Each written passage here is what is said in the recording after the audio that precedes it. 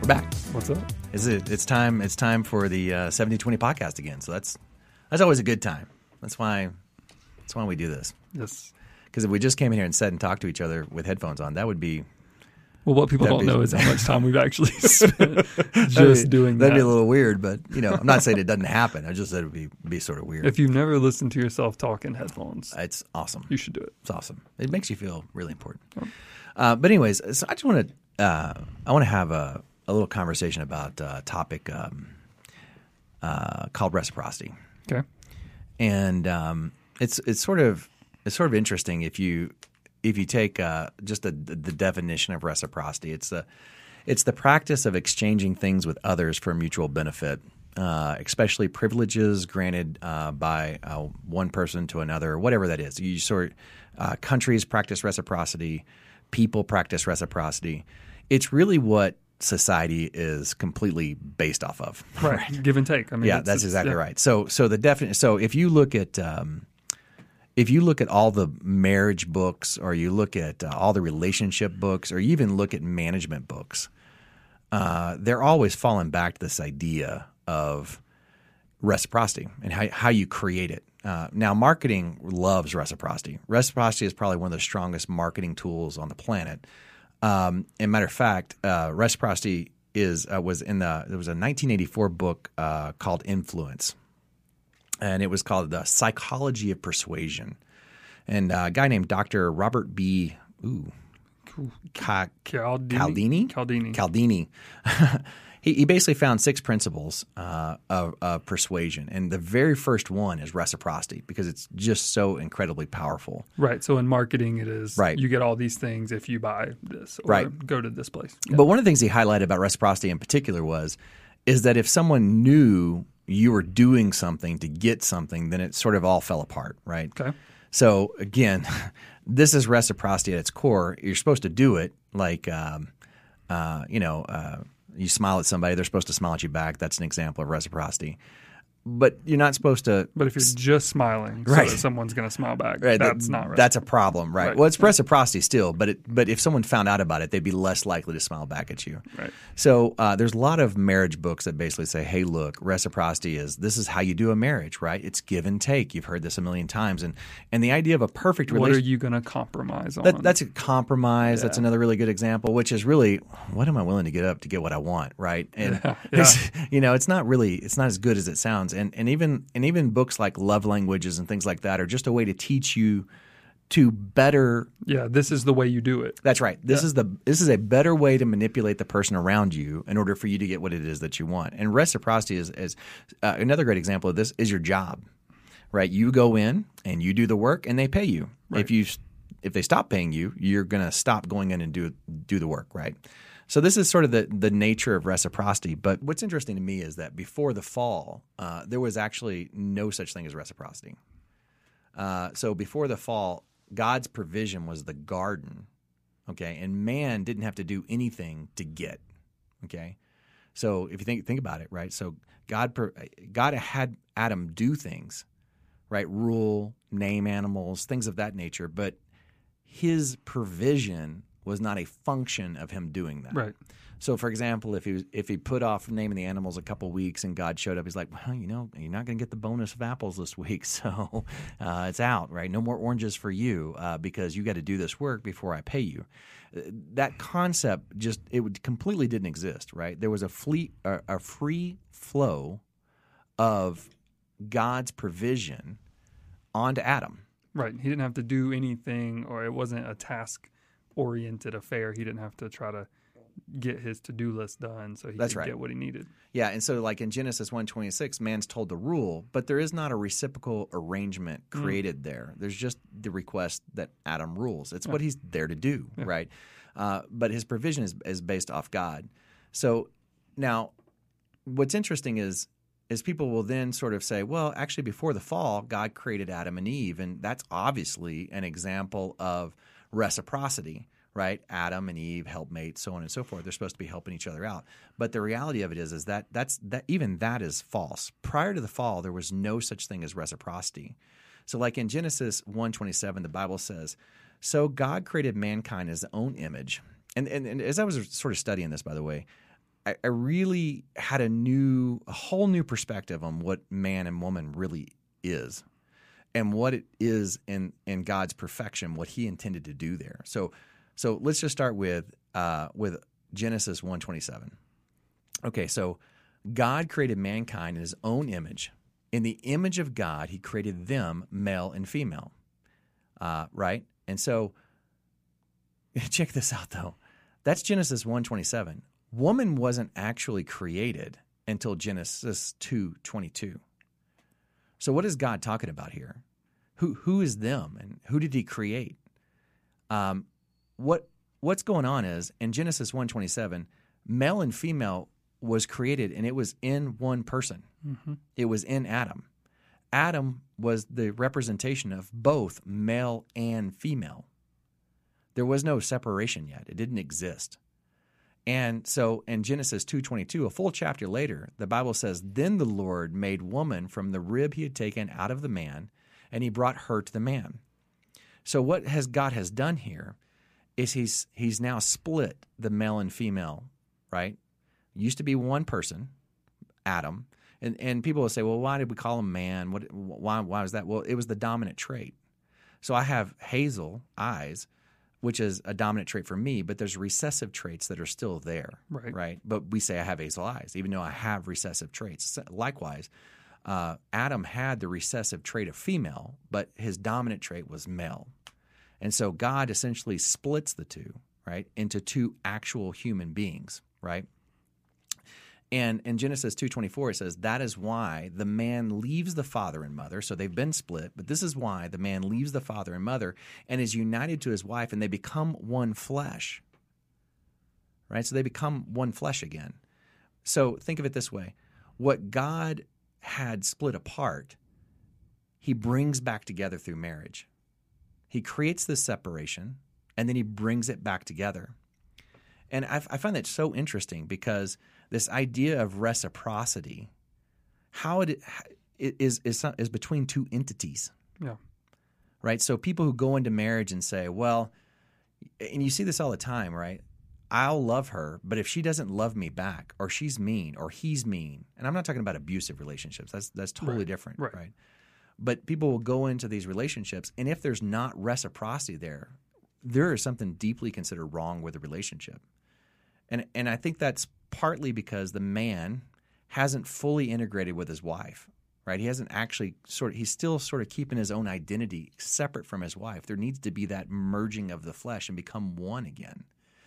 And that's sort of when we talk about how men should act in marriage, we talk in our small group about the idea that your identity comes from Christ, and it's not your wife, and whether she does or doesn't love you, or happy or not happy, is not actually who you are. Right? Because as long as you're playing that game, you're not one flesh, because there can't be reciprocity amongst yourself, right? That's between two bodies or two entities. And so when we see that, and we see people looking for that, we sort of know immediately they're trying to get their identity from their wife, and that's actually it's actually creating a rift, right? It's making it difficult for them to become one flesh. And so while I like that, I was actually talking to a buddy of mine. He says, yeah, but Eve was created to be a helpmate. So how does that work? So in Genesis 2:18, it says that's where God basically comes in and he says, hey, look, I'm going to make him a helpmate. And he also says, I'm going to make him a helper comparable to him, which I thought was really interesting, because it's basically saying, hey, look, it's the same thing, right? They're equals. But what does it mean to be a helpmate? And this is the part that sort of blew my mind. I had always, and in every church I've ever been in, the way they explain that is, and even if you say it, that's Adam's helpmate. Right, helper. It seems to denote that she's there to help Adam. Less than in some somehow less than, right? It's like this person is here to help me, but the reality of it is that's completely wrong, and it literally blew my mind. Okay, so here's the deal. It's more like a band, right? Okay. So like if I play guitar and you play drums, okay. You're helping me in my band, right? But you're not helping me play guitar. Right. Okay. I play guitar. Okay. You play drums. But we're helping each other to produce music, or in this case, produce God's music, right? So it's more like the woman and the man are playing two different instruments that are both necessary in order for them to do what God has charged them to do, which is rule over the earth. In other words, man can't really rule over the earth in completeness and in fullness unless someone's playing the drums, right? You know what I mean? Like, Yeah. and no one would say, oh, well, the guitar is more important than the drums whenever you're hearing the music, because you sort of need them both there to play that. If you're playing just the guitar, you can do that. Right. But it's not the same song, right? There's not the same richness of texture Well, it there. doesn't have the same effect. Doesn't have the same effect, right? It's in some ways it's missing something. Yeah. Okay, well, that's really what it means to be a helpmate then, right? It's not Adam who benefits from Eve's help. It's God's creation that benefits from Eve's help, which I found really crazy interesting. So before the fall, there is no example of reciprocity, not even between Adam and Eve. The fall, or the reciprocity actually comes from the curse, right, that was given to Adam. So in Genesis 3:17, the Lord says, because you listened to your wife and ate of the fruit from the tree which I commanded you, you must not eat from, cursed is the ground because of you. Through painful toil, I'm from the South, you will eat food from it all the days of your life. So now God has set up this new system where before in the garden, provision just was, right? Now Adam has to work for his provision. He has to manipulate the environment, and that environment reciprocates by providing him something to eat. So now what's happened is now reciprocity has entered the world. Now there's a new system God has created to care for Adam, which is not God's provision anymore. Now it's Adam's hard work and toil, and there needs to be reciprocity for that to work out. Mm-hmm. Now, what's really interesting about this is even in Levitical law, this is represented. So, for example, you've heard it said, an eye for an eye, right? Yep. That is reciprocity. It is I do and you do, and as long as it's equal, we're in good shape. But if it's not equal or it's unbalanced, then that needs to be addressed so that it's in balance again. Because in Old Testament, reciprocity was the model that God had created. That was his whole system. Right. Okay. Likewise, like if you did sin, right, you needed to go do a sacrifice, right, to create an balance, right, and reciprocity, right. But then Jesus comes along and he sort of messes it up, right, and he really highlights the problem with reciprocity. And you sort of see this over and over again, right. People are coming to Jesus and they're sort of trying to get him to explain this new kingdom that he's talking about. How does it work, right? Because the things he's saying, reciprocity doesn't work, right? The way he's approaching it, it's like, where's my provision going to come from? So, for example, in Matthew 18:21-22, we're talking, this is the how many times must I forgive my brother? So it says, then Peter came to Jesus and asked, Lord, how many times shall I forgive my brother or sister who sins against me? Up to 7 times? Now, what's interesting is he thought he was really overshooting it here. He actually wasn't required to just 3 times. Clever. Yeah, 3 times is how many. So he was doubling up and adding one more just for good measure. And he really thought, Jesus was like, you nailed it. You're so awesome. But of course, Jesus is into busting bubbles. And so Jesus answered, I tell you, not 7 times, but 77 times. So if a person expects reciprocity, and they sort of expect this person to say, oh, you've forgiven me, that's cool, I'm going to start being a good person now, it's going to be impossible for that person to forgive someone 539 times. It's impossible in the reciprocity model for me to forgive you that many times because I'm just going to get tired of it because you're not changing. You're not getting better. You know, I forgave my sister-in-law or my brother or whatever for what he did to me way back then, but he's not changed. He's still a liar. He's still a cheat. I'm done with him, right? And you hear this in today's world, right? Like all the time, I'm just done with him. And what Jesus is really saying is, no, you got to just keep forgiving him. Yep. But we're, as humans, like I said, in the old model of reciprocity, we're waiting for them to change. And if they don't change, then that's a problem, right? But when you grasp what Jesus is really talking about here, he's talking about the spiritual model that we've talked about before, which is the concept of flow, right? Which is you get your provision from God and you pour it out onto the world. So that's what. So if you look, like I said, in the concordance, if you look it up, right, there's a reference to the eye for an eye, because what's really going on here is Jesus is saying it's a different model, right? It's a different model. And most people are going to look back at that and say, yeah, but how long can I do this? And Right. Jesus' answer in the flow model that we've talked about is forever, right? Because your energy, your ability to forgive comes from the Lord, right? In a reciprocity model, you're waiting for the person to change. And if they don't do it 3 times, then, you're off the hook. You don't have to forgive Right. anymore. But in the new kingdom model of flow, where the economy in that kingdom model is flow, right? In that model, it's actually that you do it unlimited because you're getting from God. And this is that the parable of the debt, right? Where the guy goes to the king and says, hey, I'll pay you Right. as soon as I can. And the king says, you know what? Forget it. You're Your good. debt's forgiven. And it's this massive, massive debt, right? And then he immediately goes out and he doesn't forgive his servant. It's the same concept for us, right? We have been given this amazing thing, and now all we're asked to do is go and pour that out onto other people in an unlimited fashion because we have Yeah. been forgiven Yeah, in the same fashion. Flow no matter what. Just flow no matter what. Well, have you this verse I think is really cool that talks about that. This is also Jesus talking in Matthew chapter 5, and he's talking about an eye for an eye. He says, "You have heard that it was said eye for an eye and tooth for a tooth, but I tell you, do not resist an evil person. If anyone slaps you on the right cheek, turn them the other cheek as well. If anyone wants to sue you and take your shirt, go ahead and give them your coat. If anyone forces you to go a mile, go with them 2 miles. Give to anyone who asks you, and do not turn away from the one who wants to borrow from you." He's literally saying, just flow into whoever. It doesn't matter what they're trying to get from you. Right. You just give, and it doesn't matter what you're going to get back. Yeah, and that's so radically different, right? So again, the fall, God sets up reciprocity. There's a whole covenant law that's sort of based on the concepts. And then Jesus comes up and he's blowing everything up. Yeah. And people are looking back at them and going, "Yeah, but what if I don't get taken care of? Like what if I don't get what I need back out of the world?" And God's saying, "Oh, it's no longer about that. Yeah. Now it's about what you get from God." Right? So what I'm trying to say is that at the end of the day, reciprocity as a concept is completely broken in terms of spiritual relationships and love and forgiveness and the way we're supposed to interact with each other. It is a broken concept.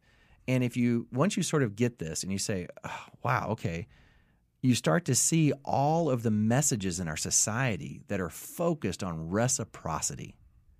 They're focused on it. Mm-hmm. And it's the wisdom of the world. I had one guy, he actually gave me a whole passage back from a management book saying, "Hey, look, you can't have relationships where there's not reciprocity, because if you have these relationships, one person is going to feel as though they're getting ripped off, and then the other person is going to feel superior, right? Because they're doing so much more. And the problem is that, and so they're like, hey, you need to foster reciprocal relationships that are equal. And the problem is in the world's view, that is an absolutely logical thing to say. It is totally logical. Yeah. But God came to make the world's wisdom look foolish. Yeah. Well, and we're supposed to be different than that, Right. right? And if you go a little further in the verses that I was reading, Jesus is talking about, again, he's saying love your enemies, but at the end of it, he says, if you only love the people that love you, what reward will you get? Even tax collectors are doing that. And then he says, if you only greet your own people, so people that you would more than likely be getting some kind of benefit from, he said, everybody in the world is doing that. So Right. what makes you any different? No, that's exactly right. Yeah. And so if you go through the Bible and you just look at Jesus' interactions with people, what you really see is this whole, yeah, but how does this work? How am I getting mine? I don't understand. He's blowing this all up with this idea that reciprocity is the wrong way to go, and that tapping into what the Lord has for you and then pouring that out in the world is the new right way to go. And you're not going to have to worry because, he says, hey, look at the lilies of the field, Right. right? Look at the birds of the sky. Why are you worried about how you're going to be clothed, right? My Father in heaven, if he cares for these little things, how much more does he care for you? This is him telling you that your provision no longer has to come from the world. You no longer have to work and manipulate the world to get what you want. Yep.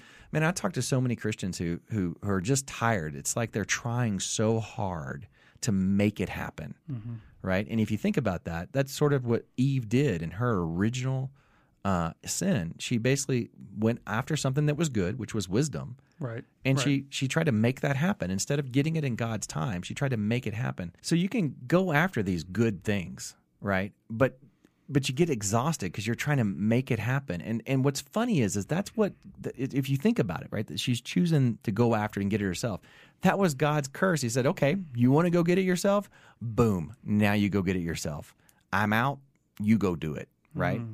And it's the same thing now. Like I meet these Christians, they're so wound up because they're Christians, but they just feel like they've got to be in control, making it happen. They're worried about their bills. They're worried about all this stuff. And God doesn't want you to worry.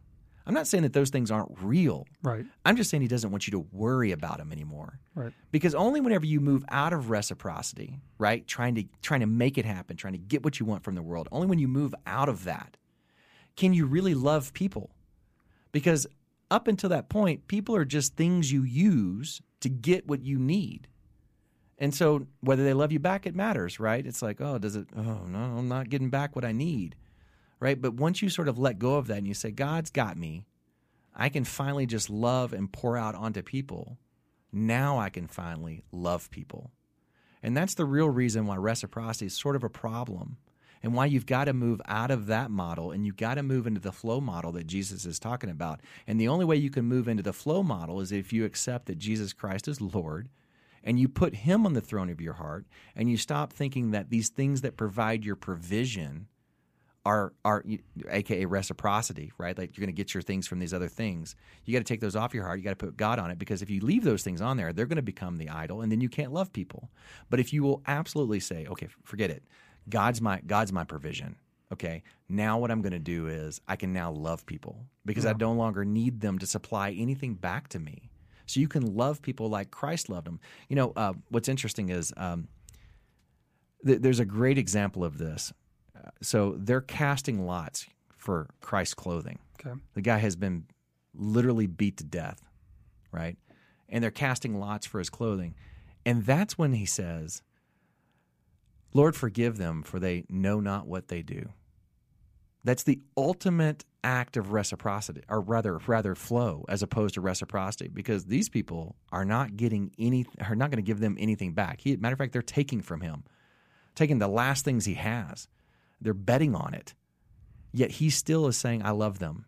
So when people talk about we're Christians and we got to be Christ-like, and they put all this like, well, you got to walk this way. You got to wear sandals, you got to have long hair and be sort of hippie. Yeah. What we really should be focused on is dumping reciprocity, tapping into God and putting him on the throne of your heart so that you can have flow, so that you can just love people. Yep. And finally love them the way Jesus loved them, with no expectation of return. And so that's what I got to tell you guys tonight. So just look at the world around you, look at the message of reciprocity, how it permeates the world, and recognize that that's the curse that God gave Adam as a result of original sin, and Christ supplies this whole new concept called flow. And if you could just tap into that, your whole world will change. First of all, it's a lot less stressful. You don't have to deal with with nearly as much stuff. But anyways, so that's our podcast for tonight, and thanks for joining us. And we will. Oh, by the way, if you have not subscribed yet, it hurts my feelings a little bit. Yeah. Wait, that's reciprocity. Does that mean we're not supposed to? I guess not. I guess we're just supposed to put out really great content, and then people will or won't subscribe. Yeah. Yep. I guess that's it. You don't have to subscribe anymore, right? We're just going to flow, right? So we're flowing. Anyways, we'll see you guys next week.